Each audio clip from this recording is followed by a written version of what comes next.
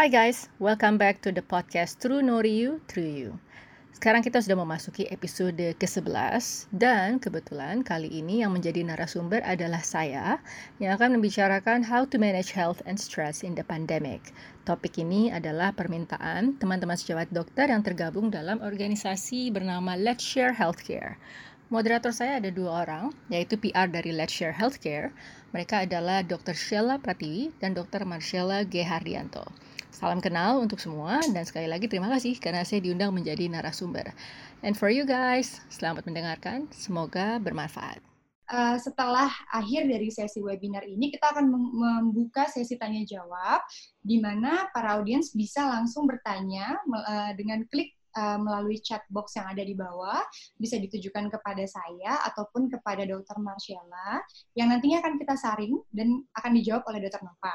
Nah, selain itu kita juga akan mengadakan sesi interaktif langsung untuk bisa ngobrol dan diskusi dengan Dr. Nova. Oke, sekarang mungkin saya persilakan ya Dr. Nova untuk bisa memulai presentasinya. Ya, baik. Jadi tema yang akan saya presentasikan ini benar-benar sesuai dengan request-nya Marcella ya, ke saya dan juga Sheila, tentang how to manage health and stress in this pandemic. Oke, tapi nanti saya akan membahasnya secara lebih mendalam, supaya ada pemahaman begitu tentang kondisi pandemik ini, bagaimana sehingga bisa mempengaruhi kondisi kejiwaan seseorang, dan sebenarnya apa sih yang harus kita lakukan, kemudian juga masyarakat, termasuk pemerintah. Nah, jadi kebetulan pada saat COVID-19 ini merebak menjadi sebuah pandemi, PBB atau United Nations langsung mengatakan bahwa ini justru membuka sebuah kenyataan yang selama ini terjadi, bukan hanya di Indonesia, tapi di banyak negara juga, bahwa telah terjadi penelantaran dan juga investasi yang kecil sekali untuk kesehatan jiwa. Nah, akhirnya dengan adanya COVID ini ada terekspos semua, gitu ya. Nah, sekarang akhirnya PBB meminta supaya ada komitmen-komitmen daripada negara-negara untuk menangani kondisi psikologis, karena dikhawatirkan potensinya akan tinggi untuk bunuh diri dan juga drug abuse. Dan akhirnya UN mengeluarkan guidelines dengan mereka berlandaskan bahwa bahkan sebelum ada pandemi COVID ini, biaya ekonomi yang harus dikeluarkan untuk menangani depresi dan anxiety itu bisa mencapai $1 triliun per tahun. Jadi dia berharap bahwa PBB ini berharap bahwa kesehatan jiwa ini bisa dimasukkan ke dalam strategi penanganan COVID oleh pemerintah.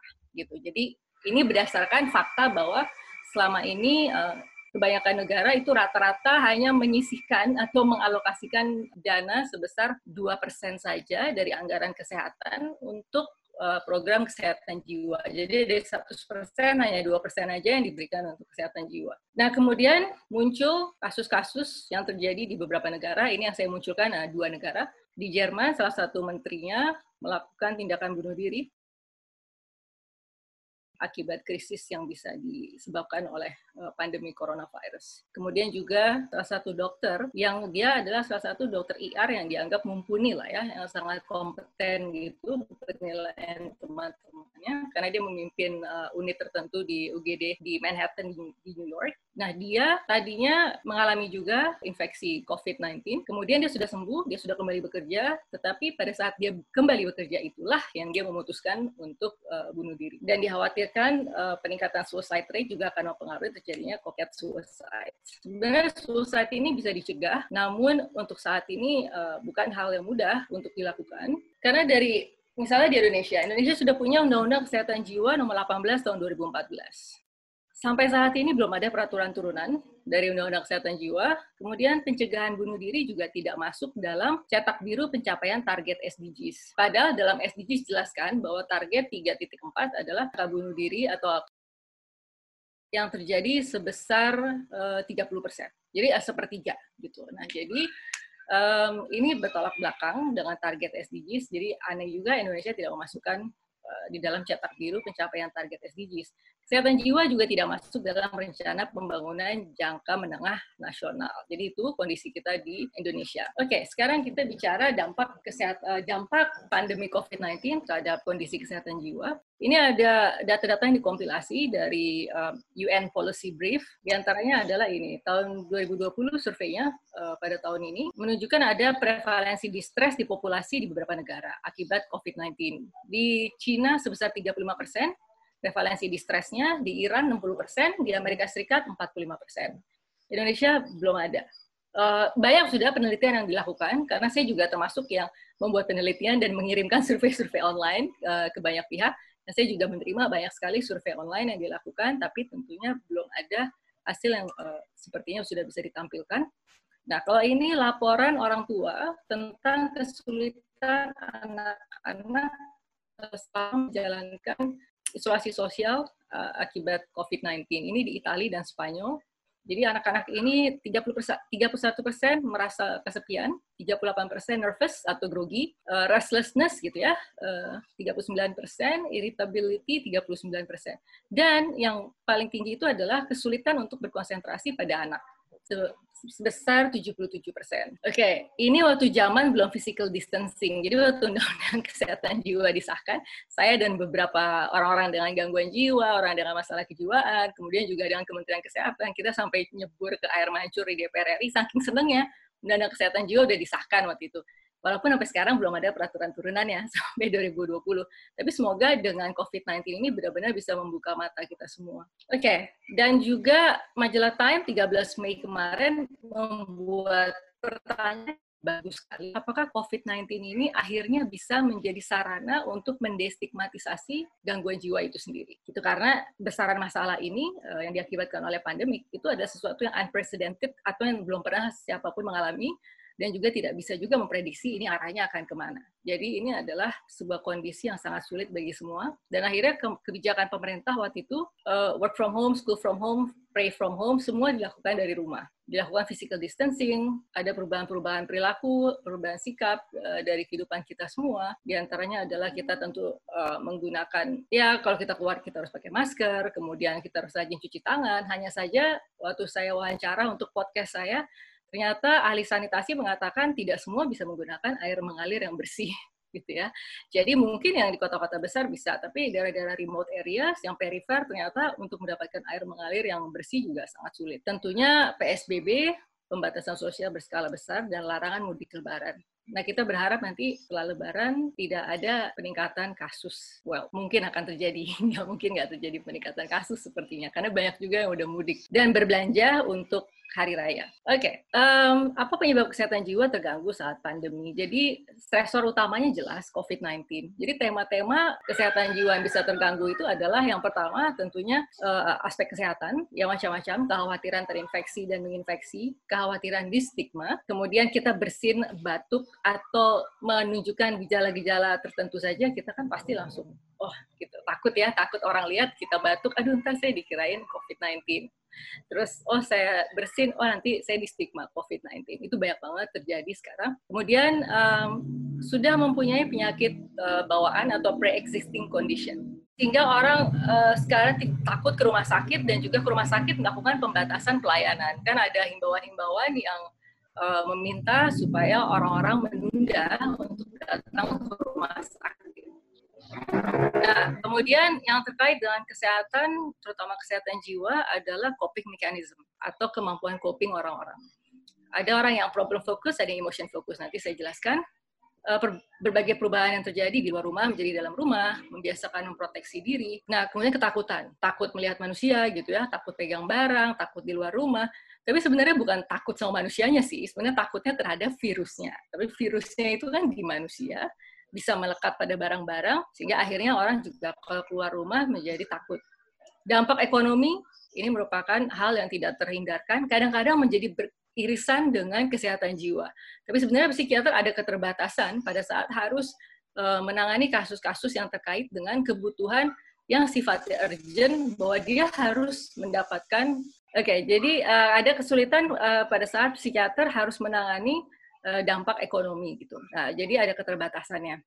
ketidakpastian masa depan eksistensi manusia di muka bumi ini sudah pasti. Nah, siapa sih kelompok-kelompok yang lebih rentan untuk mengalami masalah kejiwaan pada saat menghadapi krisis? Tentunya orang lansia dan orang dengan penyakit-penyakit kronis, karena jelas dari awal COVID-19 ini mulai merebak, selalu penegasannya adalah hati-hati terhadap lansia, hati-hati dengan mereka yang punya penyakit kronis, karena mereka mempunyai risiko yang lebih tinggi untuk mengalami gangguan yang lebih berat akibat COVID-19. Remaja dan anak-anak muda. Nah, ini mereka juga termasuk yang rentan. Kemudian frontline healthcare workers, ya orang-orang yang bekerja di bidang kesehatan, yang mana mereka misalnya di UGD, mereka bekerja di transition room, gitu ya, ruangan-ruangan yang di mana mereka yang sudah pakai hazmat suit dan memeriksa, yang harus sudah menyortir dari awal mereka yang mengatakan mereka kontak atau mereka habis datang dari travel dari tempat yang tinggi kasus COVID-19-nya gitu ya. Kemudian orang-orang dengan gangguan jiwa sebelumnya. Jadi sebelumnya dia sudah mempunyai gangguan jiwa atau mempunyai masalah dengan narkoba. Itu termasuk yang rentan. Nah, ini ada penelitian yang menunjukkan bahwa gangguan cemas menyeluruh, depresi simptom, dan sleep quality ini menjadi meningkat akibat COVID-19. Penelitian ini dilakukan di Cina. Prevalensi dari GAD itu mencapai 35%. Kemudian depresif simptom atau gejala-gejala depresif itu mencapai 20%. Dan juga terjadi gangguan kualitas tidur. Nah, kemudian dibandingkan dengan profesi lain, mereka yang bekerja sebagai tenaga medis dan tenaga kesehatan mempunyai kecenderungan untuk kualitas tidurnya juga menurun. Ya, ini orang muda juga dikatakan mempunyai orang yang menghabiskan waktu mencari berita yang terkait dengan pandemi ini, selain juga tenaga kesehatan atau tenaga medis, mereka mempunyai resiko yang lebih tinggi untuk mengalami gangguan jiwa. Nah, stres ini pada saat kondisi pandemi COVID-19 bisa muncul dalam bentuk kekhawatiran dan ketakutan tentang kesehatan kita dan juga kesehatan dari orang-orang yang kita cintai. Perubahan tidur, perubahan pola tidur, pola makan, kesulitan untuk konsentrasi, nah kemudian perburukan dari kondisi kesehatan dia, kondisi kesehatan fisik maupun kesehatan mental, juga ada peningkatan penggunaan alkohol, tembakau. Kita kalau lihat di Instagram, sekarang ada wine time. Kalau kita ngikutin beberapa artis yang di Amerika, kita lihat kan, mereka berjam berapa, oke udah waktunya minum wine. Jadi akhirnya ada excessive drinking gitu. Nah, setiap orang mempunyai reaksi yang berbeda-beda terhadap situasi stressful. Stres berkepanjangan bisa membuat daya tahan turun, rentan terhadap penyakit, dan insomnia. Nah, kadang-kadang orang bertanya, oke dok, terus gimana yang penting saya bisa tidur gitu ya. Kemarin di IG Live banyak banget pertanyaan, saya tidak bisa tidur, tapi saya nggak mau minum obat. Terus akhirnya saya bilang, ya udah harus perhatikan sleep hygiene atau higien tidur. Biasanya orang tidur masih nonton TV, kemudian handphone masih di dekatnya. Ada berbagai upaya harus dilakukan untuk membuat suasana tidur menjadi lebih nyaman gitu ya. Karena kalau yang stres berkepanjangan, berarti ada hormon stres di dia yang namanya kortisol, yang harusnya pada saat di malam hari hormon ini sudah menurun, tapi karena dia stres berkepanjangan, dia hormon kortisolnya tetap meningkat, sehingga dia mengalami yang namanya alert, sehingga tidak bisa tidur. Oke, berarti dari tadi kita sudah bisa mendapat gambaran gitu ya, bahwa kalau kita menghadapi stres, ini akan membuat kita, orang-orang di sekitar kita, dan juga komunitas menjadi lebih kuat. Oke, mekanisme coping atau pertahanan diri atau penyelesaian masalah. Ada yang sifatnya problem centered, ada yang emotion centered. Kalau problem centered biasanya dia melakukan perencanaan, cari informasi. Jadi begitu dia dengar tentang COVID-19, dia diberlakukan physical distancing, dia mencari informasi. Oh, saya harus pakai apa? Oh, saya harus pakai masker. Maskernya jenis apa? Awal-awal kan dikatakan masker kain tidak efektif dan lain sebagainya, gitu kan? Terus cari lagi informasi, oh ternyata masker kain udah nggak apa-apa, it's okay menggunakan masker dari kain. Sedangkan yang emotion centered lebih denial atau menyangkal situasi. Terus dia mengatakan bahwa oh enggak, ini takdir, cuek aja deh, gitu ya. Ini kalau yang emotion centered. Yang dikatakan harus ada proses adaptasi. Jadi kita harus bisa menuju penerimaan tentang yang sesuatu istilah yang dinamai new normal atau normalitas baru. Nggak usah khawatir, karena pemerintah juga masih menggodok tentang new normal ini. Jadi kalau masih belum tahu, oke, what is new normal gitu? Kayak apa sih? Saya harus ngapain dengan new normal? Jadi pemerintah lagi memanggil ahli-ahli pakar-pakar gitu, ya termasuk teman-teman saya yang dari bidang kesehatan kedokteran jiwa itu diundang juga oleh kementerian, misalnya Kementerian Pendidikan gitu ya, mereka meminta pendapat ahli untuk merumuskan normalitas baru tuh berarti implementasinya kayak apa, orang harus berbuat apa. Oke. Nah, dikhawatirkan individu bisa jatuh ke kondisi dua hal, behavioral disengagement atau mental disengagement. Jadi kalau behavioral disengagement dia kurang berusaha dalam menghadapi stres ini. Bahkan dia menyerah, jadi dia nggak menghentikan usaha untuk mencapai tujuan karena dia sudah terganggu oleh stresor. Nah ini yang bahaya, berarti sudah mulai ada wujud ketidakberdayaan. Ada yang namanya mental disengagement.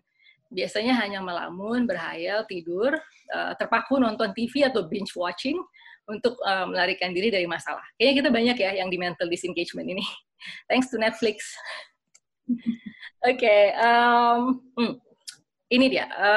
Ini jurnal yang saya baca dalam konteks problem kesehatan jiwa dan exposure atau keterpaparan terhadap media sosial. Nah, ternyata ini penelitian dilakukan di Cina terhadap 4.872 partisipan.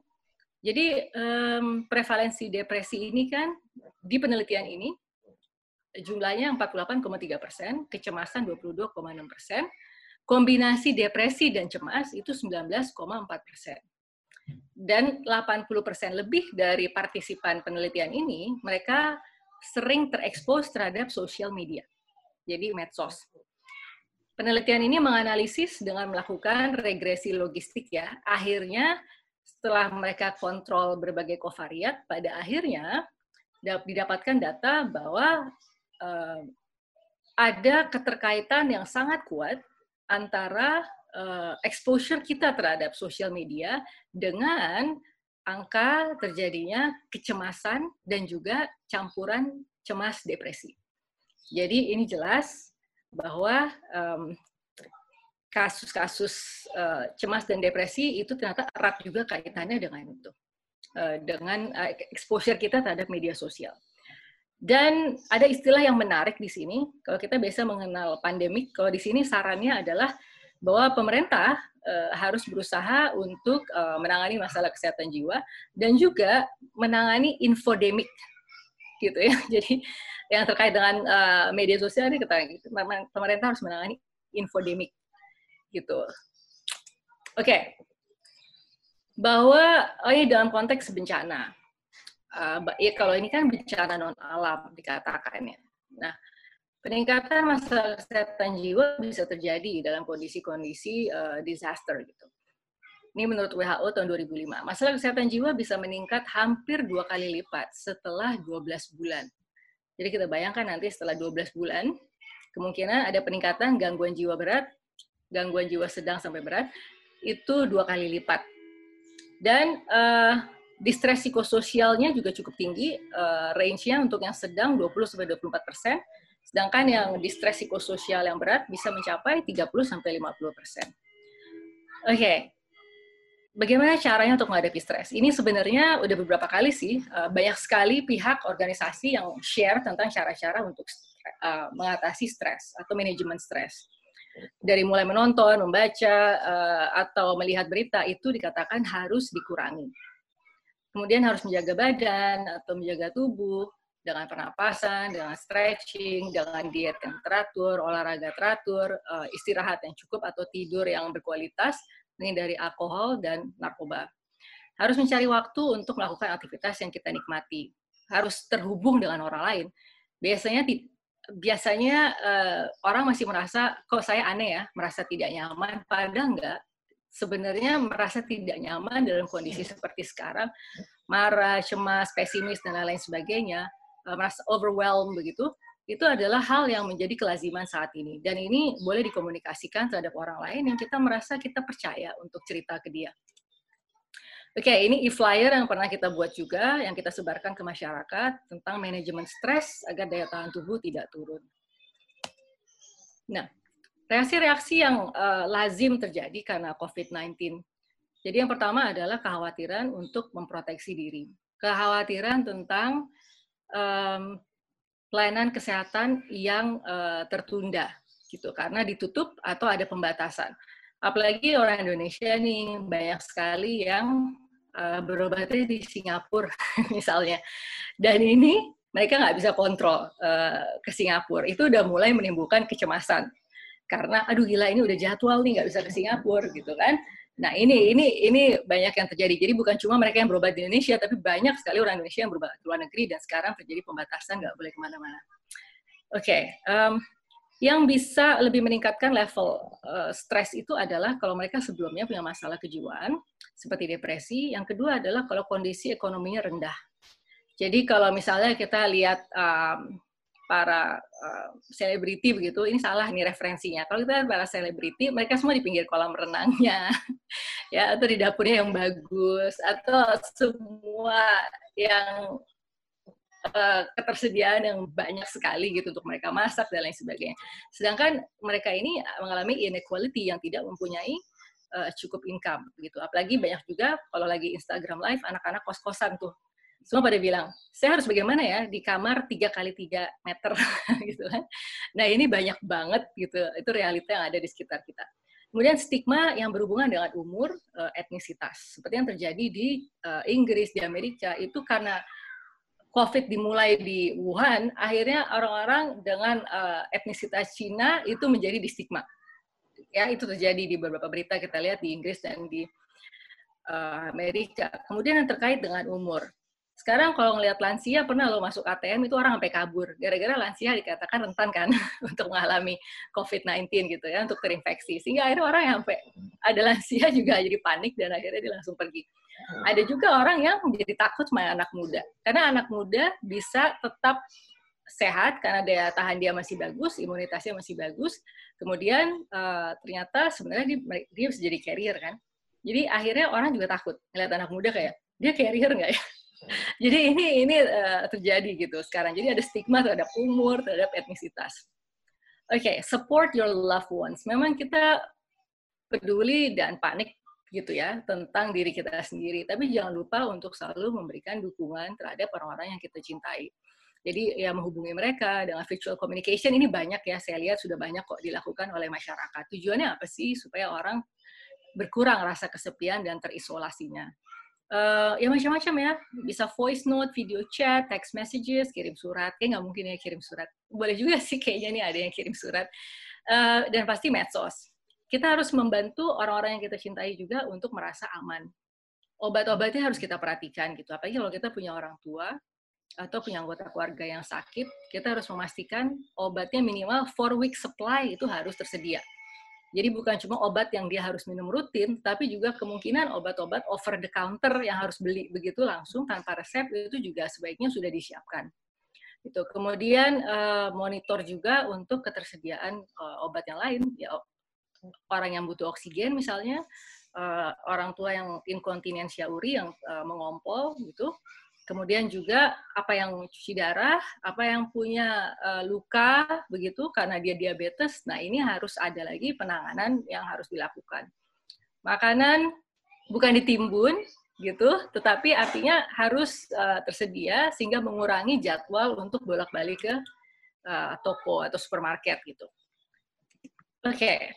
Kemudian yang khusus adalah Gen Z. Kita udah bahas orang tua, kita udah bahas. Sekarang Gen Z. Jadi sebelum pandemi, sudah dilakukan penelitian terhadap generasi Z ini. Generasi Z secara signifikan sebelum pandemi itu adalah kelompok yang lebih cemas daripada generasi-generasi lainnya. Jadi kalau ada yang ikut di sini, punya adik atau punya anak pada usia-usia pada generasi Z ini, mereka memang sebelum pandemi sudah masuk dalam generasi yang lebih cemas daripada generasi lainnya. Nah, ini tampak pada slide ini. Nah, pada saat dilakukan penelitian oleh American Psychological Association, ini baru aja nih dilansir Newsweek tahun 2020, 8 Mei, ini dikatakan bahwa mereka yang melaporkan bahwa mereka mempunyai kondisi kesehatan jiwa yang baik, itu utamanya adalah older adults, jadi lansia. Jadi mereka lebih merasa kesehatan jiwa saya baik. Habis itu boomers, millennials, generasi X, dan yang paling sedikit melaporkan bahwa kondisi kesehatan jiwanya baik adalah generasi Z. Gitu. Nah, persentase yang mencari bantuan kesehatan jiwa. Yang paling rajin tapi generasi Z loh. untuk mencari bantuan kesehatan jiwa. Habis itu millennials. Karena apa? Mereka ini kalau kita ketemu, itu mereka bisa bahas. Oh, saya sakit ini. Terus ditanya, kamu tahu dari mana gitu? Oh ya, I googled myself. Jadi mereka tuh lebih kayak lebih merasa bahwa I have mental illness gitu. Tapi mereka mencarinya di Google. Gitu. Tapi ternyata kalau dari penelitian ini mereka termasuk yang rajin mencari dukungan kesehatan jiwa. Gitu. Itu untuk anak-anak generasi Z. Oke. Ini menarik. Mereka punya stres yang signifikan. Jadi kalau punya keluarga yang masih usia-usia generasi Z ini, mereka kan yang masih di bawah 20 tahun kan, gitu, yang masih umur-umur ya belasan tahun deh, bahkan lebih muda juga. Ini yang dikeluhkan adalah ternyata mereka udah lebih memikirkan uang daripada orang dewasa lainnya. Kemudian yang kedua, money, work, health, itu udah dipikirin sama mereka. Saya punya pasien yang dia punya international network of curhat. Ya, jadi dia tuh kalau cerita, dia tidur nggak bisa tidur sampai jam 2. Kamu ngapain? Ya, saya chatting sama teman-teman dari Uzbekistan, dari Amerika, dari berbagai negara, dan itu mereka seperti mempunyai jejaring untuk curhat. Gitu. Ini untuk anak-anak generasi Z sekarang.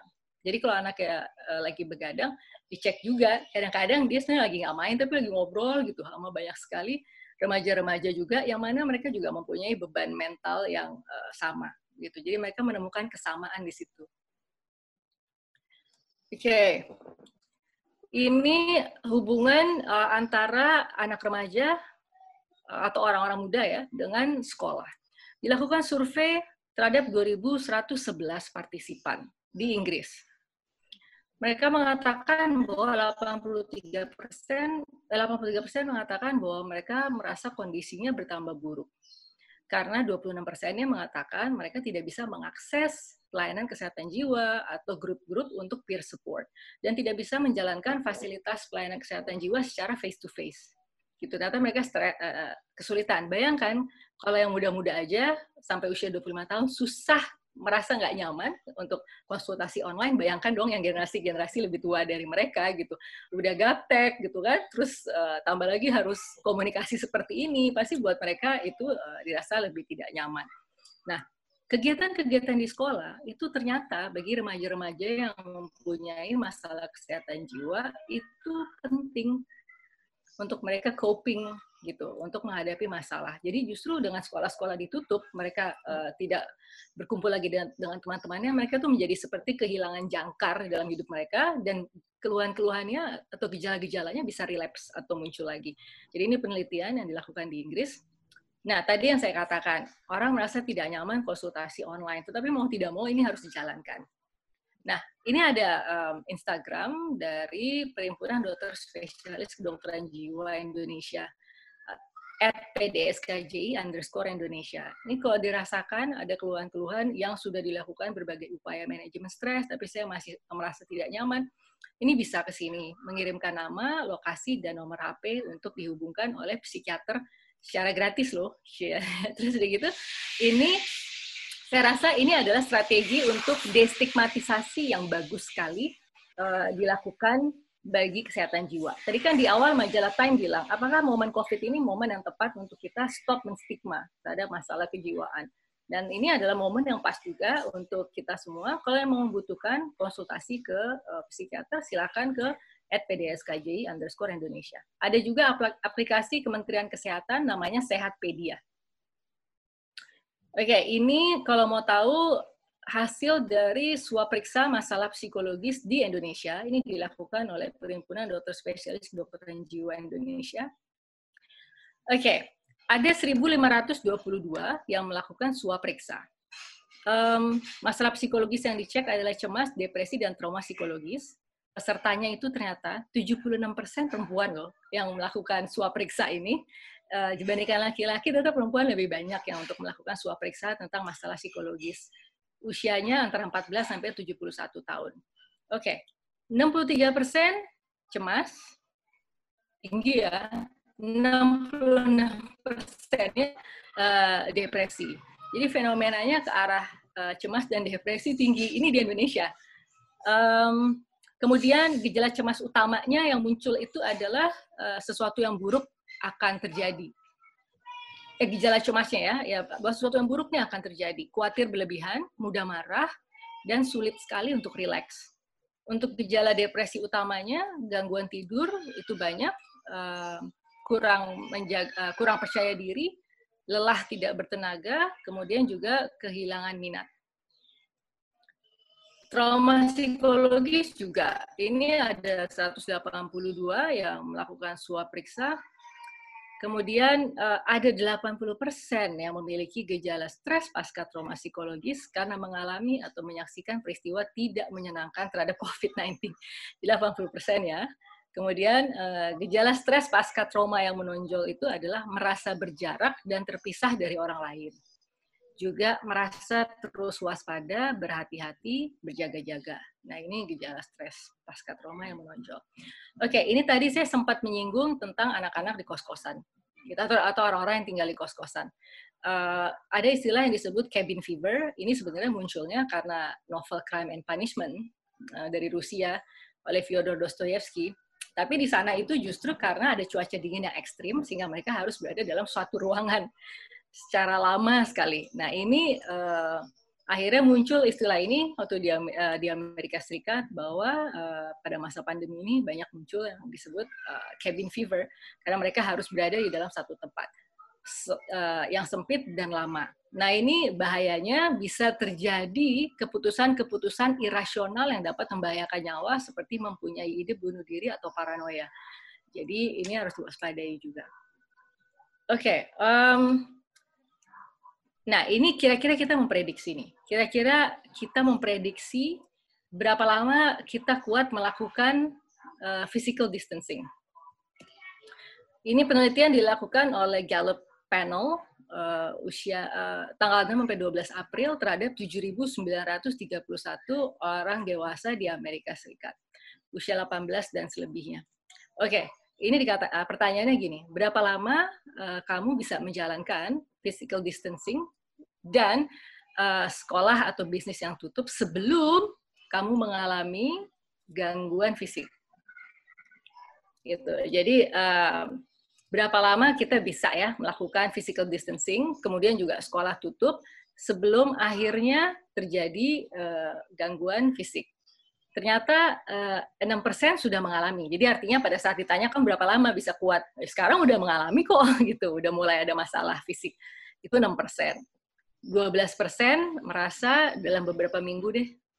Kemudian 15% bilang beberapa bulan deh, gitu kan. Kemudian ada yang 68% menjawab ya udah deh, selama itu dibutuhkan ya udah gitu. Dia masih bisa menjalankan. Kemudian berapa lama mereka bisa menjalankan sebelum muncul kesulitan finansial?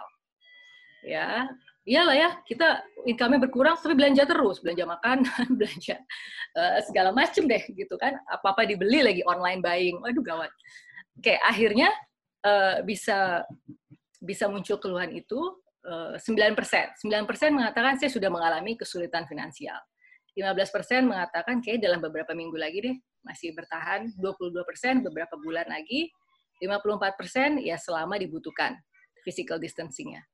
Dan ternyata yang terkait dengan kesehatan jiwa atau gangguan jiwa dan juga emosional, itu yang sudah mengalami saat ini kesulitan ya untuk menjalankan physical distancing karena dia sudah ada masalah gangguan jiwa atau masalah kesehatan jiwa, itu 15%. 18% merasa beberapa minggu lagi deh, ini kalau diterus-terusin saya bakal sakit deh secara emosional dan juga kesehatan jiwa. 19% bilang beberapa bulan lagi dia kuat, 48% mengatakan ya selama dibutuhkan. Jadi ternyata kalau dari data ini kelihatan bahwa yang paling berat untuk orang-orang mampu bertahan menjalankan physical distancing adalah mereka khawatir untuk kesehatan jiwa atau emosionalnya akan lebih cepat mengalami gangguan. Jadi dibandingkan dengan keluhan fisik dan keuangan, ternyata yang merasa gangguan jiwanya itu bisa muncul duluan itu lebih banyak, jadi 48% gitu. Nah, 48% aja yang merasa sanggup untuk terus-menerus menjalankan physical distancing gitu. Jadi ternyata masalah kesehatan jiwa lebih berat daripada fisik dan juga keterbatasan finansial. Oke, peningkatan imunitas ini pasti sudah dilakukan oleh kita semua. Pasti semua sudah dilakukan. Kesehatan jiwa dan psikososial. Secara emosi positif, ini kita harus menjaga kesehatan psikososial dengan memperhatikan emosi. Kita misalnya melakukan hobi individual atau kolektif. Sekarang lihat deh, sekarang udah banyak banget kan yang masak bareng, nyanyi bareng, dansa bareng, senam bareng gitu ya. Itu semua dilakukan bareng-bareng secara virtual gitu. Dan bareng gitu kan. Kemudian ada upaya yang harus dilakukan lagi adalah pikiran positif. Tadi sudah disebutkan di depan gitu ya, menghindari hoax dan lain-lain. Ini saya rasa sudah dilakukan. Juga harus mempunyai hubungan sosial yang positif. Jadi bukan hanya kita menghubungi keluarga saja dan teman gitu yang kita kenal, tapi juga mereka yang lagi sakit atau mereka lagi OTG, ODP, PDP yang terkonfirmasi, itu kalau dihubungin senang banget loh. Gitu, ditanya apa kabarnya, ada butuh bantuan apa gitu ya. Apalagi teman kita nih, kalau yang kita tahu dia mengalami terkena infeksi COVID-19. Dukungan sosial kita terhadap dia akan sangat bermakna. Spiritual needs, kebutuhan spiritual. Bisa meditasi, bisa yoga, bisa bersembahyang, bisa berdoa, dan lain-lain sebagainya. Oke, kemudian kita akan melihat, tadi waktu saya katakan ada Sehatpedia, aplikasi untuk melakukan konsultasi secara kejiwaan. Selain masalah kejiwaan, masalah fisik juga bisa dilakukan konsultasi online di Sehatpedia. Itu di-running oleh Kementerian Kesehatan. Di Sehatpedia ada 109 psikiater yang bergabung. Ya, jadi nggak usah khawatir, banyak banget kok psikiater yang siap untuk membantu terhadap masyarakat, individu-individu yang membutuhkan untuk berkonsultasi. Saat ini udah ada 2 psikiater juga di Rumah Sakit Darurat Wisma Atlet. Dan sekarang salah satu yang lagi laku banget ngamennya itu ada dokter jiwa dan psikolog. Itu yang lagi banyak banget di mana-mana selalu diminta untuk menjadi narasumber, itu adalah psikolog dan dokter jiwa. Oke. Ini terakhir sebelum saya tutup, ada beberapa hal yang Oprah Winfrey itu bagus banget. Dia sampaikan pada saat dia memberikan pidato pada kelas 2020. Jadi mereka yang lulus tahun 2020 ini, ada beberapa yang memberikan pidato, ada Barack Obama, ada Oprah, tapi saya senang sekali dengan apa yang ditekankan oleh Oprah di situ. Dia mengatakan tentang adanya systemic inequities. Jadi ternyata banyak sekali komunitas-komunitas yang tidak mempunyai akses yang adekuat terhadap pencegahan dan juga terhadap pelayanan kesehatan. Dan ini muncul bisa tampak pada saat kita justru mengalami pandemi ini. Ini muncul kelihatan. Simple aja sih sebenarnya. Nggak semua orang pakai masker, dan itu bukan karena nggak mau beli, tapi karena nggak bisa beli. Itu juga banyak. Gitu. Makanya sekarang banyak banget donasi-donasi, bantuan gitu ke masyarakat, turun ke komunitas-komunitas itu sebenarnya mengedukasi masalah masker, bagaimana cara mencuci tangan. Terus inequalities. Inequalities itu adalah pre-existing condition. Misalnya apa? Oke, sekarang semua work from home. Berarti kan harus akses internet. Ternyata infrastruktur banyak loh yang internetnya nggak cukup kuat, dan juga mereka nggak punya peralatannya, dan ke warnet juga nggak mungkin dong.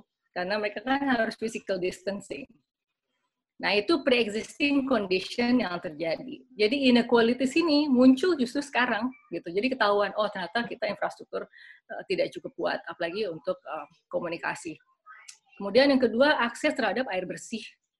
Gitu, akses untuk air bersih. Ini ternyata menurut ahli sanitasi masyarakat masih banyak sekali yang tidak mempunyai akses ke air bersih. Padahal resepnya saat ini kan cuci tangan pakai sabun, cuci tangan dengan air bersih gitu kan. Nah, ada satu penanganan ya penegasan yang dikatakan oleh Oprah yang menurut saya sangat menarik adalah justru ini untuk kita harus membuat suatu a new way forward. Jadi sebuah cara baru untuk maju ke depan. Itu dengan cara to refine who you are. Jadi artinya yang memperbaiki diri kita mendefinisikan lagi makna kesuksesan. Karena banyak loh sekarang yang akhirnya menjadi bingung dengan apa sih kesuksesan ini pada new normal seperti sekarang. Gitu. Nah ini hal-hal yang kita udah harus merenungkan. Nggak nyaman sih pastinya, tapi ini adalah hal-hal yang sepertinya perlu kita renungkan. Terus what is genuinely meaningful? Apa sih hal yang sesungguhnya bermakna untuk kita saat ini?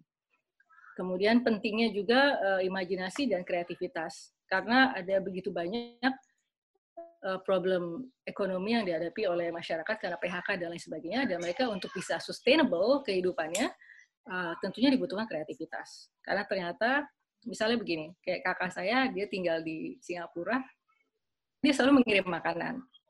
Terus saya tanya, ini makanan dari mana sih? Ternyata tetangganya kehilangan pekerjaan, tetangganya di Indonesia, dan dia beralih ke kuliner. Jadi dia menjual makanan dan lain sebagainya gitu. Jadi tapi harus kreatif juga gitu. Jadi bisa masak, tapi bagaimana membuat itu makanannya menjadi menarik sehingga bisa dijual dan orang mau. Nah, kemudian to be at peace with the discomfort. Saya jadi ingat dengan perkataan berdamai dengan COVID-19. Itu masih banyak pemaknaan yang berbeda di masyarakat. Tapi intinya adalah kita harus berusaha untuk berdamai dengan ketidaknyamanan. Ketidaknyamanan itu kalau di konsep kita di kedokteran jiwa adalah bahwa it's okay not to be okay. Dan akhirnya makanya kita buka akses untuk konsultasi dengan cara lebih mudah dan juga gratis sehingga bisa diakses oleh masyarakat luas. Dan ini slide terakhir, Oprah dia mengutip Martin Luther King, ini menarik banget. Dia bilang kita semua berada di dalam jejaring kebersamaan yang tidak bisa kita hindari. Dan kita terikat oleh satu benang merah, yaitu takdir. Gitu. Jadi kalimat ini sebenarnya udah menurut Oprah sudah dikatakan oleh Martin Luther King, dan sekarang akhirnya apa yang kita lakukan akan berpengaruh secara global. Oleh karena itu kita harus proaktif untuk menjaga kesehatan fisik kita, mental, dan juga spiritual. Dan ada satu hal yang menarik adalah siapa yang menjadi bermakna dalam kehidupan kita saat ini. Ini termasuk gratitude atau cara bagi kita untuk melihat dunia dengan cara yang berbeda. Mungkin dulu kita melihat, oh keren ya kalau punya profesi ini misalnya, oh keren ya punya profesi itu. Tapi sekarang ternyata yang keren-keren itu tidak esensial untuk kita. Yang esensial adalah healthcare workers, mereka yang stuck di supermarket, kasir, truck driver gitu ya. Bahkan orang-orang yang bergerak menjadi cleaning service, di toko, di tempat kita bekerja gitu. Nah ini adalah orang-orang yang justru mempertaruhkan dirinya untuk keberlangsungan hidup kita, dan dia bisa memberikan pelayanan yang esensial untuk kita semua gitu. Akhirnya ada satu kalimat, ini mungkin pertanyaan untuk kita semua gitu ya. What will your essential service be? What really matters to you? Jadi mungkin pertanyaan terakhir untuk kita semua renungkan adalah apa sih hal yang sebenarnya bermakna bagi kita saat ini, dan hal yang bermakna itu bagaimana bisa bermanfaat untuk diri kita, komunitas, dan dunia. Karena itu tadi yang dikatakan, kita bergerak secara global saat ini. Apa yang kita lakukan itu akan berdampak kepada tidak hanya diri kita tetapi juga dunia. Jadi it's that scary, it's that small, menjadi kecil sekali gitu.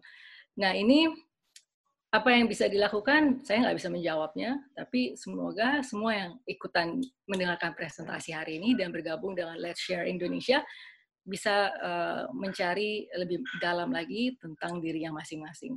That's for you to discover, kata Oprah. So, that's it. Terima kasih. Saya diberikan kesempatan untuk presentasi Dr. Marcella dan Dr. Sheila. Saya kembalikan lagi kepada dua moderator yang cantik. Terima kasih banyak Dr. Nova. Sesi informasi itu berguna sekali buat kita, apalagi kita yang lagi di masa pandemi ini, jadi nggak tahu mesti bersikap gimana untuk menangani situasi yang baru kan.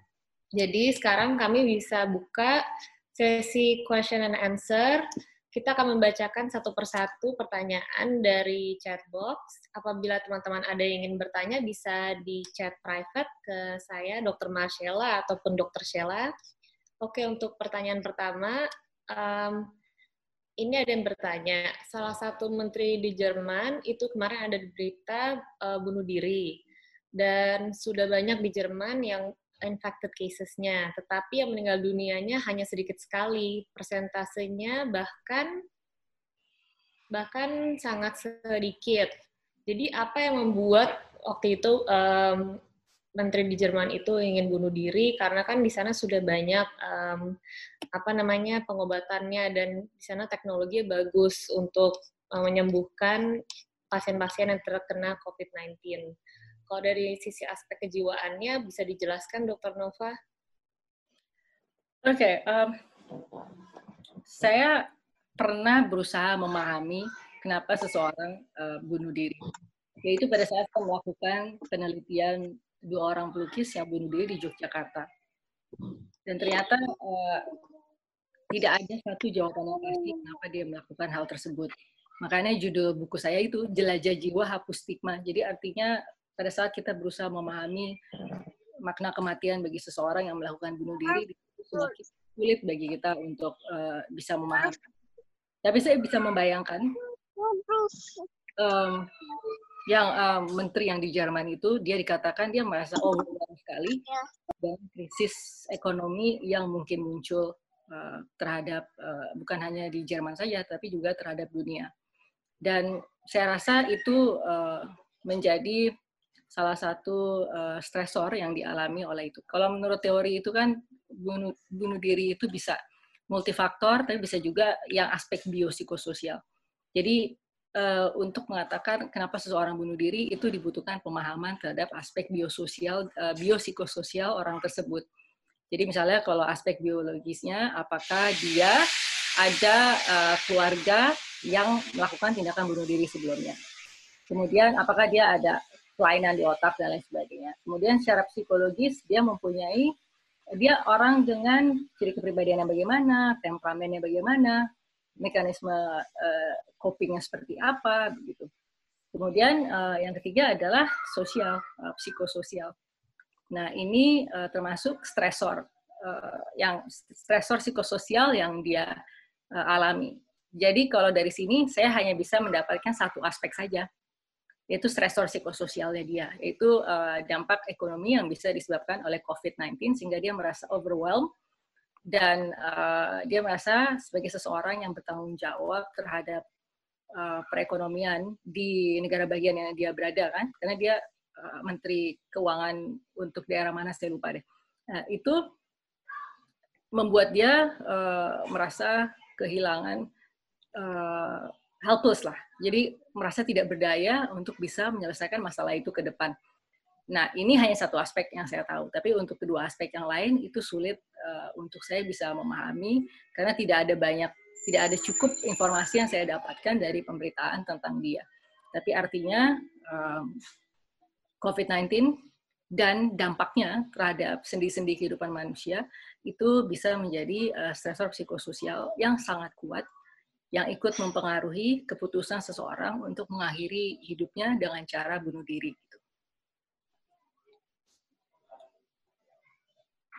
Jadi benar-benar pure karena stresor psikososial ya dok ya. Jadi ya, bisa karena yang lainnya saya nggak tahu, tapi mungkin ada secara psikologisnya mungkin ada yang harusnya bisa ditemukan begitu, tapi karena kita nggak dapat informasi yang cukup banyak, kita hanya punya stresor psikososialnya aja. Oke, baik dok. Lanjutkan Dr. Sheila. Oke, Dr. Nova, ini ada pertanyaan yang masuk, dok. Bagaimana cara mengatasi anxiety yang disebabkan oleh overthinking? Gimana kan kita tahu untuk mengontrol pikiran itu sendiri kan sangat sulit, gitu dok. Jadi bagaimana cara untuk mengatasi anxiety tersebut? Oke. Ada, kita menyebutnya ABC lah, ABC gitu. Jadi A itu activating event, B itu irrational belief, termasuk di dalamnya awfulizing, overthinking, dan lain sebagainya. Kemudian C itu consequences. Jadi ini ABC ini dipakai untuk terapi CBT. Mami apa ini? Batu. Ini? Jadi Batu. itu suara apa ya? Masuk sepertinya suara dari Alvin. Oke, Okay. Lanjut, Dok. Jadi ABC itu sekarang activating event-nya banyak banget. Gitu. Activating event banyak sekali. Misalnya cuma ngelihat berita gitu kan, cuma mendengar atau diceritakan lagi telepon gitu, tiba-tiba diceritain, tau nggak ada kasus gini yang terkait dengan COVID. Kebetulan dia mempunyai irrational belief gitu ya. Jadi dia mempunyai pikiran-pikiran negatif, dia mempunyai awfulizing segala sesuatu, awful aja, buruk buat dia. Kemudian overthinking gitu ya. Nah, tiba-tiba saat dia ketemu dengan pemicu seperti itu, pencetus seperti itu, kemudian langsung tuh berjalan tuh irrational thinking-nya dia. Gitu. Dia merasa bahwa misalnya yang gampang gini, ada orang ibu-ibu hamil sakit karena terinfeksi COVID-19 karena memegang uang. Ada talk show kayak gitu tuh, ya kan? Dia lihat tuh talk show itu, hanya karena uang aja bisa ya gitu kan, langsung dia berpikir, dia teringat, oh iya berarti saya nih karena saya megang uang gitu. Dia lupa, dia nggak pakai argumentasi lagi di dalam pemikiran dia, padahal dia itu rajin cuci tangan gitu loh. Dia sebenarnya rajin cuci tangan, cuma dia kadang ngeliat berita itu udah langsung aja berpikir bahwa aduh gitu, ini bisa terjadi. Akhirnya konsekuensinya ke dia adalah dia bisa mengalami serangan panik. Ya, jadi dia mengalami serangan panik, cemas gitu, bisa macam-macam, konsekuensinya bisa macam-macam secara psikologis terhadap seseorang. Nah, akhirnya biasanya kalau orang-orang dengan gangguan cemas, begitu ya, dengan gangguan panik, yang berusaha di-exercise atau dilatih itu adalah ABC-nya, terutama B-nya. Jadi irrational belief-nya ini atau cara berpikirnya itu dilatih supaya tidak cepat supaya tidak cepat langsung kalau sesuatu pencetus muncul maka dia yakin bahwa itu akan terjadi seperti itu. Padahal belum tentu seperti itu, sehingga akhirnya dia menjadi korban dari pemikirannya sendiri. Nah, ini harus dilatih. Jadi misalnya tadi siapa yang nanya? Jadi kalau misalnya dalam keseharian kamu mengalami kecemasan, coba deh ditilik, dilihat lagi. Itu habis ada pencetus apa, kemudian ada apa, activating event apa, kemudian sebenarnya kamu berpikir apa sih saat itu? Karena cemas itu hanya konsekuensi aja. Gitu. Jadi kayak A, B, C, itu harus dilatih terus gitu, kayak dibuat notes, kayak punya catatan, dan ditulis, oh ya, kemarin waktu saya cemas ini ternyata karena ngelihat berita ini. Kemudian saya merasa yakin bahwa saya juga tertular penyakit. Gitu. Padahal dia nggak ingat lagi untuk berargumentasi. Sebenarnya dia rajin cuci tangan. Dia sebenarnya ada hal-hal yang harusnya dilatih. Sebenarnya itu sih. Jadi kecemasan selain kalau yang parah banget harus diberikan psikofarmaka atau terapi dengan obat, tapi juga dibarengin dengan terapi kognitif.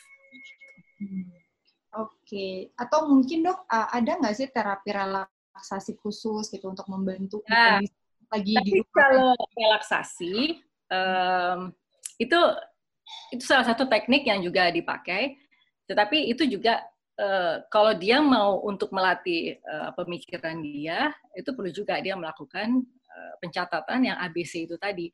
Teknik relaksasi banyak, misalnya pernapasan. Pernapasan kan itu tadi kalau suka yoga, kemudian bisa juga hanya yang bernapas secara teratur, menarik napas, tahan napas agak panjang juga, buang napas, misalnya 3 kali. Tapi itu juga nggak bisa, hanya insidental aja. Kalau breathing exercise berarti harus terus-menerus dilakukan gitu. Karena pada saat kita melakukan breathing exercise itu juga sebenarnya kita bisa menanamkan afirmasi ke diri kita. Jadi pada saat kita bernapas, kita relax, kita bisa melakukan afirmasi terhadap diri kita. Afirmasinya biasanya dengan kalimat-kalimat positif seperti saya mampu melampaui physical distancing ini gitu. Kalimatnya positif. Jadi jangan kalimat negatif, misalnya saya tidak takut COVID gitu, itu jangan. Jadi afirmasinya dengan kalimat-kalimat yang positif. Saya bisa melampaui, saya akan baik-baik saja, saya kuat menghadapi ini. Jadi itu pada saat breathing exercise penting banget untuk dilakukan afirmasi. Tapi breathing exercise jangan sekali sebulan ya, kalau bisa setiap hari. Kalau sekali sebulan kan nggak efektif kayaknya. Iya. Oke, jawabannya udah jelas banget ya dok ya. Oke, sekarang bisa lanjut ke dokter Marcella. Pertanyaan berikutnya. Dok, ada yang bertanya. Jadi ini teman aku ibu rumah tangga, dia nanya kepikiran kasihan anaknya nggak bisa belajar atau sosialisasi semestinya di luar rumah. Jadi takut pertumbuhannya terganggu atau nggak maksimal. Jadi untuk pertumbuhan dan perkembangan anak di keadaan kita sekarang bagaimana dokter untuk menstimulasinya sebagaimana mereka bersosialisasi dengan di luar sana ketemu dengan anak-anak gitu. Oke, bagi yang mempunyai anak kondisi ini sangat penting sekali untuk berkomunikasi. Apa yang dikomunikasikan? Pertama, untuk acknowledge perasaan si anak itu sendiri. Kemudian selain acknowledge, perlu juga untuk orang tua mencontohkan bahwa dia juga mengalami perasaan-perasaan discomfort yang dialami oleh anak-anak ini.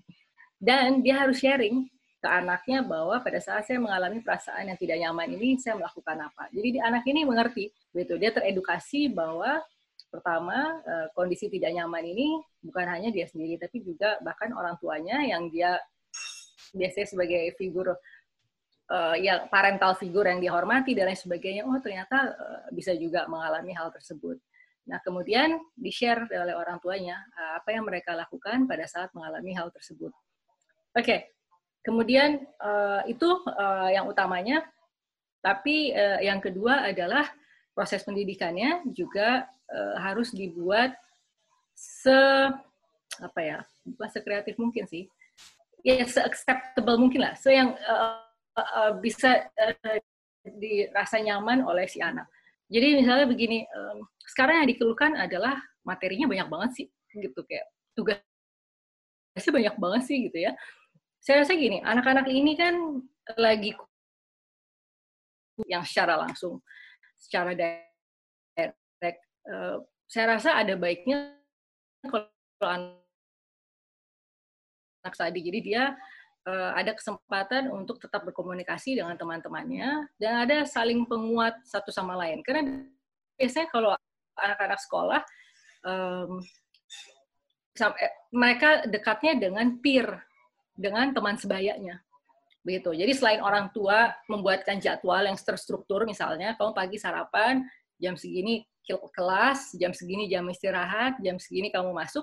Jadi selain jadwal yang terstruktur dari orang tua, harusnya guru-guru sih bisa memberikan cara-cara pembelajaran yang kreatif dan juga memperkuat social connectedness anak-anak ini dengan teman-teman di sekolahnya.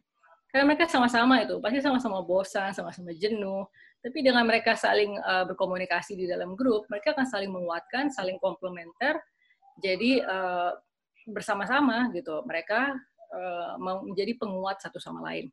Saya rasa harus seperti itu sih. Jadi dalam kondisi ini guru-guru harus berempati juga dengan keterbatasan yang dimiliki oleh para murid gitu. Jadi ya itu sih rasanya. Jadi emang ada dua pihak yang utamanya, adalah orang tua dan tetap pihak guru. Bukan berarti dengan dia online studying terus lantas menjadi perannya berkurang. Oh enggak. Metode dan teknik dia memberikan pembelajaran terhadap muridnya tetap harus bisa menstimulasi si anak untuk tetap belajar begitu.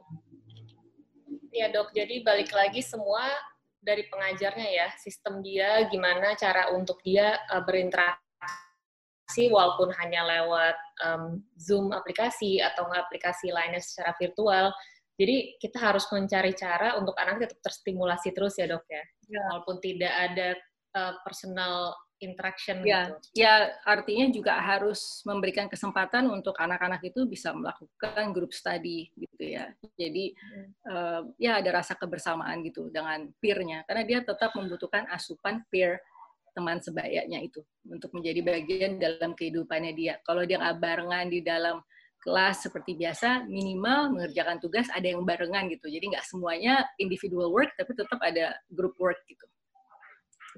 Oke, Dok. Thank you, udah jelas ya, Dokter ya. Sekarang balik ke Dokter Sheila. Ya, Dok, ini ada salah satu pertanyaan dari audiens juga. Jadi selama kondisi COVID dan di rumah aja seperti ini, terjadi perubahan menstruasi, Dok. Dan apakah stres yang terjadi itu bisa sampai mempengaruhi gangguan organik seperti menstruasi, dan bagaimana cara mengatasinya? Iya, jadi perempuan adalah menjadi salah satu kelompok yang rentan juga, gitu. Jadi artinya lebih rentan terhadap stres di masa pandemi COVID ini. Sejauh ini yang banyak muncul kan kasusnya adalah terjadinya domestic violence atau kekerasan dalam rumah tangga terhadap pasangan. Ya mayoritas ada perempuan, walaupun mungkin juga ya lakinya dilakukan kekerasan oleh perempuan. Tapi kayaknya ini lebih banyak perempuan yang mengalami domestic violence justru di era COVID ini. Nah, kemudian juga saya melihat ada begitu banyak rentang gejala yang bermacam-macam di masyarakat. Jadi bukan cuma menstruasi terganggu, tapi juga tadi saya kasih contoh, ada yang mengalami gatal psikogenik, gitu ya. Jadi yang mana tidak ada lesi di tubuhnya, tidak ada papul, tidak ada apa-apa, tapi dia ada pasien yang merasa gatal sekali, terus dia merasa harus menggaruk, tapi sudah nggak ada yang digaruk gitu loh, kayak tidak ada, itu semua muncul dari discomfort yang dia alami gitu, dari kecemasan yang dia alami. Nah, jadi tetap sih semua underlying-nya adalah manajemen stresnya. Gitu. Jadi tetap semua adalah kembali ke manajemen stresnya. Karena ini kan sesuatu yang berkepanjangan. Lebih baik dia memanage stresnya daripada setiap bulan menggunakan stimulasi haidnya. Gitu. Karena khawatirnya kalau tidak di-manage stresnya, karena stresnya akan ada terus si COVID ini dan dimensinya juga begitu banyak. Saya tidak terlalu merekomendasi, mungkin sekali boleh deh kalau dia nggak nyaman dan dia pengen haid, kemudian dia konsultasi ke spesialis kandungan misalnya, kebidanan dan kandungan, misalnya dikasih terapi hormon, ya kan, biasanya dikasih, yaudah deh minum ini, terus akhirnya keluar, padahal karena stresor eksternal yang terus ada, gitu. Nanti kan bulan depan ada lagi, jadi jangan sampai dia terapi lagi, gitu. Tapi dia udah memanage stres yang seperti tadi udah kita bahas banyak dari awal gitu. Jadi banyak banget dimensinya, tapi saya rasa lebih baik manajemen stresnya supaya bentuk-bentuk manifestasi stress induced reaction-nya itu bisa terhentikan, bisa terminimalisir lah. Gitu. Belum tentu juga sih bulan depan keluhannya masih nggak bisa menstruasi. Tiba-tiba udah berubah jadi itu tadi ya, seperti gatel-gatel gitu kan. Jadi wajahnya banyak sekali gitu. Jadi justru gejalanya bisa muncul dalam berbagai macam bentuk ya, Dok. Jadi yang paling penting adalah sumbernya itu tadi ya yang diatasi. Ya. Yang manajemen stres yang tadi udah kita share di awal. Oke. Boleh Dokter Sheila untuk lanjutkan pertanyaan berikutnya? Oke, Dok, ada yang tanya lagi. Terkait dengan new normal yang diterapkan di Indonesia, pertanyaannya itu adalah tidak berbahaya, Dokter, dengan kondisi jiwa masyarakat di Indonesia yang kita sendiri tahu tidak semua masyarakat bisa mendapatkan informasi mengenai kesehatan jiwa, terutama masyarakat menengah ke bawah. Apakah dokter psikiatri ataupun mungkin psikolog sudah menyiapkan strategi untuk mencegah terjadinya peningkatan kasus penyakit jiwa? Iya, bentuk dukungan-dukungan yang diberikan oleh, sekarang begini, tadi kan sudah dikatakan, pandeminya ini sesuatu yang unprecedented gitu. Jadi unprecedented itu sesuatu yang unknown, belum pernah ada yang mengalami, dan tidak bisa membayangkan akan menjadi seperti apa. Nah, kemudian uncertainty ini akhirnya bisa mempengaruhi seseorang mengalami krisis eksistensialisme, misalnya. selama ini kan jelas nih eksistensi manusia seperti ini dalam keseharian kita. Definisi sukses buat saya tuh ini, gitu. Kemudian yang bermakna buat saya saat ini adalah ini. Ini semua didekonstruksi oleh si COVID. COVID merombak semua tatanan yang udah kita bangun sedemikian rupa, yang mungkin sudah sejak kecil kita punya cita-cita menjadi begitu, menjadi seperti ini, menjadi seperti itu semua udah kita menjadi tatanan yang sudah baku gitu dalam kehidupan kita. Tiba-tiba semua didekonstruksi. Ini tantangan untuk semua. Makanya dari awal tadi saya langsung memperkenalkan pernyataannya PBB. Jadi United Nations mengatakan bahwa pemerintah harus sedini mungkin menginkorporasikan, memasukkan penanganan kesehatan jiwa dalam strategi mengatasi COVID-19. Jadi artinya nggak bisa tuh strategi pemerintah jalan sendiri, kesehatan jiwa di sini gitu, sendiri. Nggak bisa, harus masuk dalam satu strategi penanganan ke depan. Nah, oleh karena itu, saya sempat dengar dari teman kemarin, dia diminta oleh Kementerian Pendidikan dan Kebudayaan untuk ikut memformulasikan tentang ya strategi new normal itu seperti apa dari aspek kesehatan jiwa. Jadi artinya pemerintah masih terus menggodok tentang itu, karena ini implikasinya ada dua. Yang pertama adalah implementasinya ngapain sih? New normal itu ngapain? Gitu. Jadi nggak boleh di gym, apa nggak boleh di lapangan bola atau apa, ini baru olahraga aja nih misalnya, saya harus di mana, itu kan diatur. Nah jadi implementasinya sekalian berkaitan dengan peraturan begitu, jadi peraturan, jadi kita diatur dengan normalitas yang baru. Ini semua butuh penyesuaian atau adaptasi. Nah di sini rasanya adaptasi ini yang bisa juga diperankan oleh dokter jiwa atau psikiater, juga bersama psikolog klinis misalnya. Nah, jadi di sini peran-peran yang dimainkan oleh psikiater dan psikolog untuk membantu masyarakat mampu beradaptasi. Misalnya seperti ini kan sebenarnya upaya preventif, sekaligus merupakan upaya promotif tentang masalah kesehatan jiwa, manajemen stres, contoh-contoh di negara lain gitu. Itu disosialisasikan ke masyarakat supaya mempunyai gambaran yang lebih utuh tentang dampak kesehatan jiwa akibat COVID-19. Tapi peran kita ada keterbatasan pada saat harus dihadapkan dengan dampak ekonomi. Itu pasti ada keterbatasan. Karena yang dibutuhkan adalah masyarakat butuh makan saat ini juga. Kita nggak bisa ngasih makan kalau psikiater gitu kan. Nah ini kenapa tadi penanganan kesehatan jiwa harus masuk dalam satu payung strategi penanganan COVID, karena itu saling kait-mengait dengan sangat kuat. Mungkin untuk adaptasi, yaitu tadi, bisa kita lakukan dengan pendekatan kognisi, ya, kognisi yang mempengaruhi behavior atau perilaku manusia. Karena ini yang disuruh berubah menghadapi new normal, ini bukan robot, ini manusia yang dari awal kemarin pada saat PSBB diterapkan atau physical distancing, itu dia mempunyai berbagai wujud coping mechanism atau cara menghadapi masalah. Jadi ini orang-orang yang beragam, kemudian mau diteraturkan nih oleh pemerintah supaya bisa menjalankan new normal. Ya di situ saya rasa sih peran psikiater ikut memformulasikan tadi bersama pemerintah. Jadi kalau menurut saya, kementerian-kementerian harus lebih banyak mengundang psikiater, psikolog untuk membahas tentang new normal ini, gitu. Supaya aspek kesehatan jiwa langsung masuk di situ. Ya entah Kementerian Pemberdayaan Perempuan, Kementerian Kesehatan, Kementerian Sosial, Kementerian Pendidikan, silakan untuk mengajak psikiater atau psikolog atau pekerja sosial sekalipun untuk membahas secara lebih detail tentang bagaimana sih masyarakat Indonesia bisa menjalankan new normal. Karena nggak bisa cuma peraturan, tapi dia harus ada proses adaptifnya dulu. Gitu.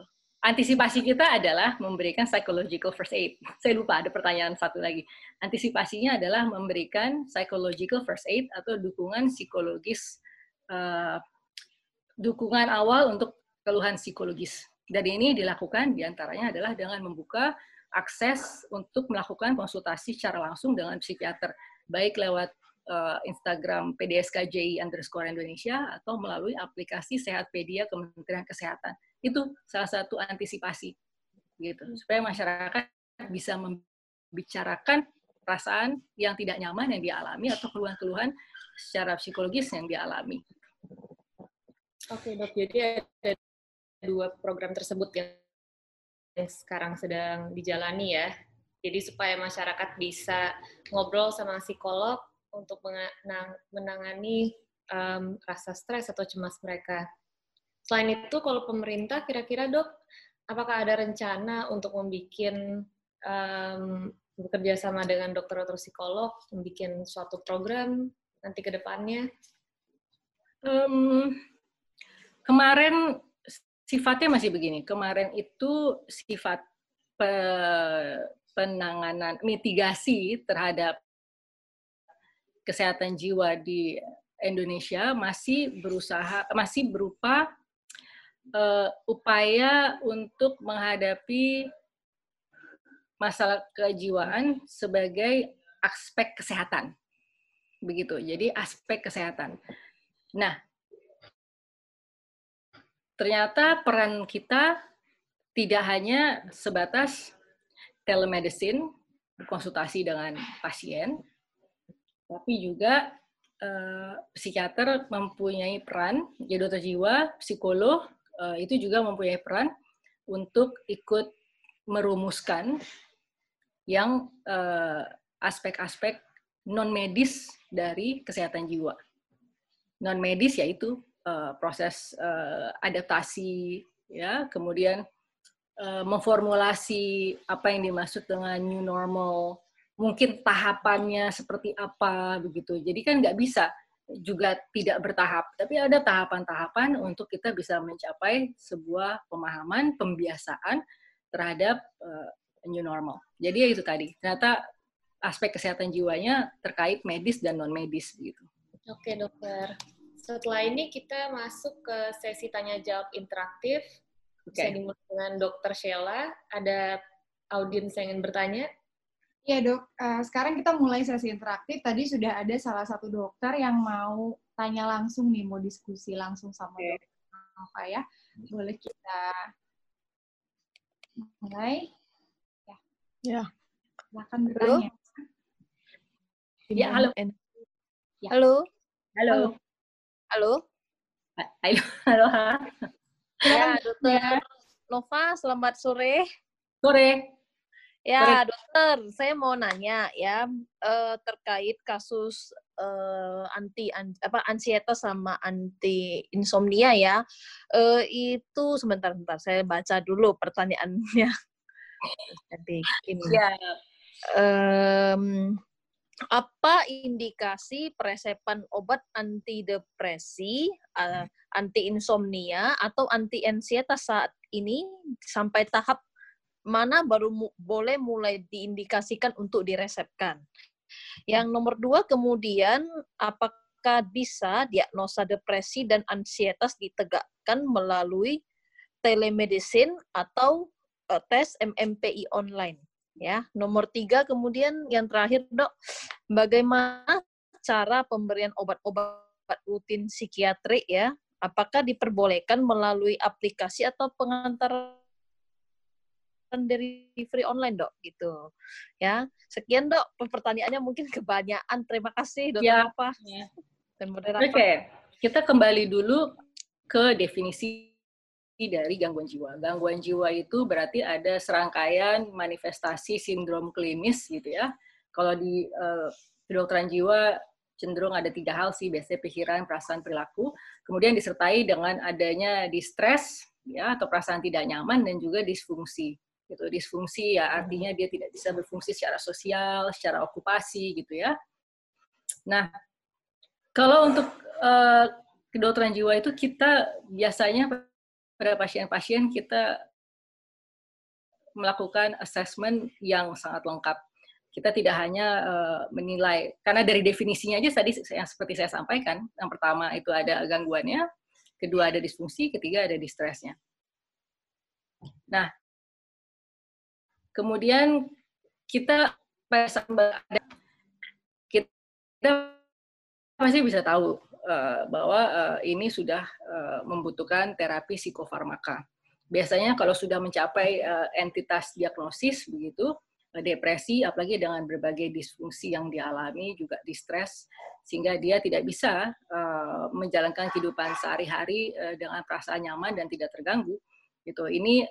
Itu satu. Biasanya kita pasti mengindikasikan untuk pemberian terapi psikofarmaka. Kemudian apalagi kalau gangguan jiwa yang berat, seperti misalnya skizofrenia ya, yang psikotik. Otomatis kita harus berpikir untuk kepentingan pasien, itu untuk melindungi dia.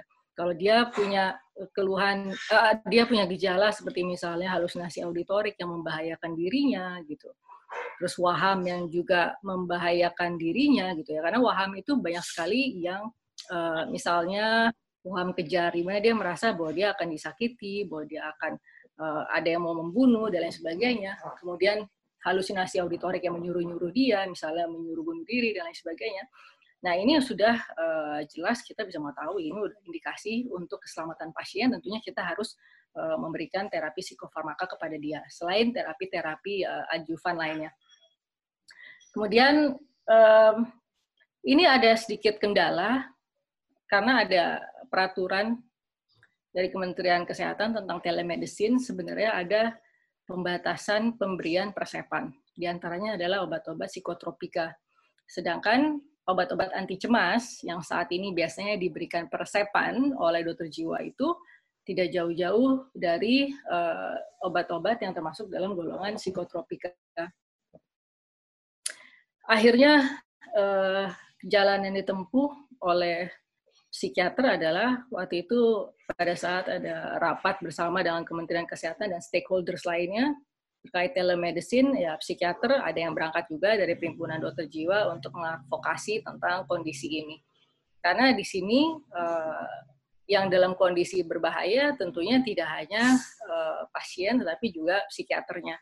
Kalau dia meresepkan sesuatu yang secara regulasi tidak diperbolehkan untuk memberikan atau masuk di payung psikotropika itu tadi.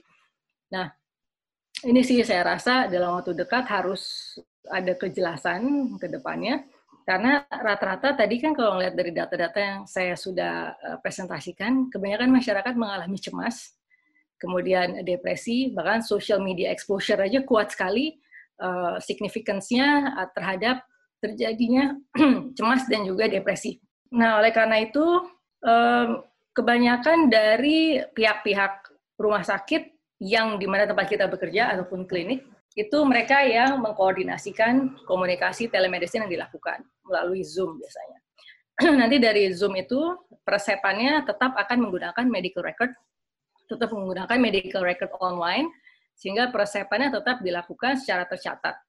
Gitu. Nanti pihak rumah sakit yang akan berkomunikasi dengan pihak keluarga untuk mengenai penebusan obat dan lain-lain sebagainya. Gitu. Jadi kita tetap seperti setting kita berpraktek, jadi kita meresepkannya tetap lewat jalur rumah sakit atau klinik tempat kita berpraktek. Jadi nggak langsung kita memberikan resep, nih ya kalau gitu, nggak. Tapi kita tetap dengan jalur di mana kita berpraktek untuk itu. Untuk melakukan telemedicine tersebut. Jadi semuanya tetap tercatat dengan rapi dan bisa dipertanggungjawabkan dan sifatnya confidential gitu untuk pasien. Saya rasa itu sih tadi pertanyaannya ada berapa ya? Ada banyak kan tadi ya. Tapi kayaknya saya sudah cukup menjawab ya.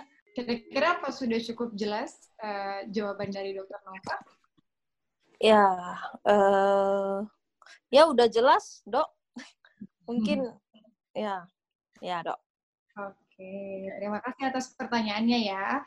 Ternyata Dr. Nova ini masih banyak banget pertanyaan yang mungkin belum bisa kita jawab ya karena adanya keterbatasan waktu. Banyak banget sih yang bisa kita pelajari ya, ilmu yang bagus banget di dalam sesi ini. Semoga semua audiens yang dengar, yang juga tadi bertanya, bisa memanfaatkan info-info tersebut di kehidupan sehari-hari. Terima kasih banyak bagi yang sudah berpartisipasi di sesi informasi sambil berbagi di Let's Share.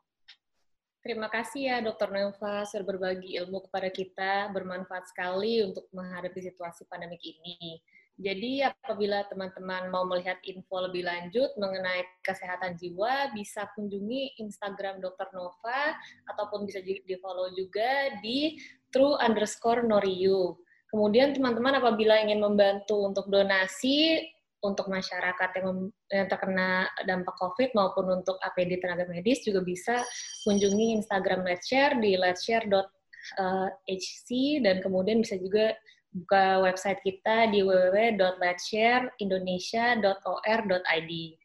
Kita sekarang tutup sesi webinar Zoom ini. Terima kasih teman-teman sudah bergabung bersama kami. Sampai jumpa di sesi berikutnya. Oke, makasih. Terima kasih. Terima kasih semua.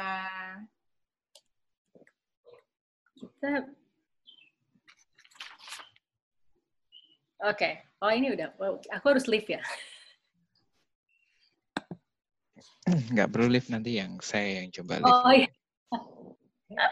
Banyak juga ya pertanyaannya. Masih banyak sekali dokter yang sebenarnya pertanyaannya masih banyak banget, cuman karena keterbatasan waktu nih. Ternyata apresiasinya bagus banget, sangat tertarik sekali sama topik ini, sama penjelasan dokter, sama jawaban dokter. Makin banyak yang nanya lagi setelah itu. Aduh, pusing, ya ampun. Oh, helpful, terima kasih. Mental healthness jadi penting sekali, Dok. Karena kita juga di rumah terus, kelamaan susah untuk beradaptasi sama situasi baru ini. PSBB pun nggak tahu sampai kapan ya, Dok ya. Tapi ini sih memang kita benar-benar new normal kalau kita nggak dilibatkan kacau deh. Karena takutnya itu cuma menjadi peraturan, tapi manusianya nggak bisa menyesuaikan diri gimana? Cuma. Benar, Dok. Susah buat beradaptasi, nggak ada yang ngajarin sebenarnya.